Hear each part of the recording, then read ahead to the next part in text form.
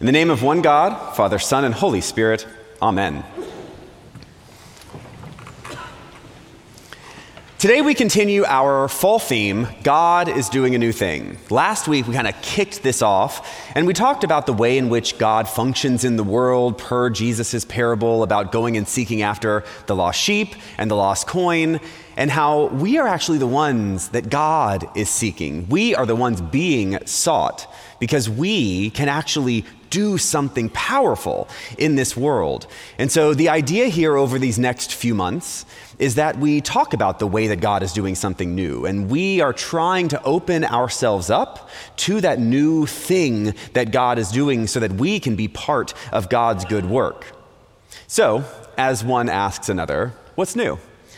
Is God doing anything new in your life? Have you heard something new this past week? If not, no worries. But I hope that you are beginning to open yourself up in ways that may help you identify what God is trying to say, what God may be putting in front of you in your path and pulling you to do something in new ways. Now, there is a way that we classically open ourselves up to this kind of listening and seeing, and that is through prayer. Prayer is one of those good things that we all would like to do more often and perhaps do in a bit more of an effective way.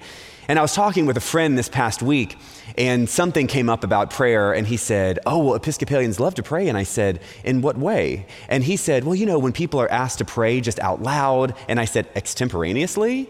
And he said, "Yeah, all the Episcopalians I know love to pray extemporaneously." And I thought, with a big heart, not the ones I know. So I hope that those of you who might be sitting there thinking, prayer, good idea, not entirely sure how to do it, not good practice, are doing our podcasts. We started our weekday podcast last week. These are daily little meditations, less than 10 minutes, that kind of help center you on prayer, because prayer really does two powerful things. The first is that prayer centers us on God. And so by being guided in prayer or doing your own prayers, we really start by trying to silence all of the noise around us and center ourselves on God. But the second real benefit of prayer is that we prepare ourselves to see or to hear what God is doing around us, because God does new things all the time. Prayer is one way to open ourselves up so that when we hear something like today's parable in the gospel, we can make some sense out of it. Today's parable, however, seems a bit odd. The first time I read it, I thought, okay, here we go. It's this dishonest steward who is selfish and self-serving. Tee this parable up, and it's pretty clear. This man's about to be fired. And so he's a little concerned because he's not entirely sure what else he can do besides the work that he has been doing. And so he figures out if he can become indebted to all the people who are indebted to his boss, then perhaps he's got a way to make some money and make a living once he is fired from his job. And so he brings these people in and he begins to cancel off portions of their debt so that they like him a lot more than his boss. So when he gets canned, he's going to have some people he can go to and get some stuff from. Now, if you're like me, you kind of read him doing this stuff, and I was like, here comes the hammer, right? Because that's obviously not going to work, right? He's sort of a jerk and he's selfish. And then what happens? He gets praised for being shrewd. Literally, the master commended the dishonest minister. That is interesting. And then he says, he was more shrewd in dealing with their own generation than the children of light. Okay, children of light, that sounds important, right? And then he says, make friends for yourselves by means of dishonest wealth. This is coming from Jesus. What? And then he says, whoever's faithful in a little is faithful in much. Yes, that sounds about right. But then, if you've not been faithful with dishonest wealth, who's going to trust you with true riches? What? And then, no slave can serve two masters. I'm like, whoa, Jesus, listen. Every single sentence seems to be pivoting in some weird way. And so, what then do we make of this kind of story? It kind of made me think. This past week, I ran over to North Carolina to meet some colleagues. And as I was coming back into DFW, we're descending for a landing, and I looked out the window, And there's another plane tracking our plane, like move for move. I mean, coming down for a landing on the other side of DFW, which genuinely is a gigantic place. And as they're coming down for a landing with us, another plane is turning around them that had just taken off. And as we're about to touch down, another plane's taking off between the two planes that are landing. And I thought, this is crazy. And it's kind of so much of our life, right? I mean, there are so many times when it feels like we're keeping so many balls up in the air and trying not to make things fall. It's like we're there in the DFW tower trying to keep bad stuff from happening as best we can. We're all working on a lot of things at once. Life is busy and complicated and demanding, and it is easy. It's really easy for us to essentially lose our way, to kind of forget what God's really calling us to do. Jesus understands that our lives are complicated. Jesus understands that there are many, many pressures pulling us in every single direction. And it's easy for us to drift away. I mean, when we read today's parable, I think it's easy for us to pin the shrewd manager as not being a great example of what we're supposed to do.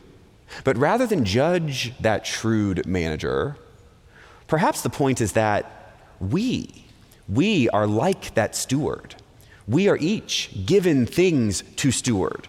And as we steward those gifts, whether those gifts are personality traits or skills or money or anything, we are called to do so with a shrewd eye to the way that God works in the world.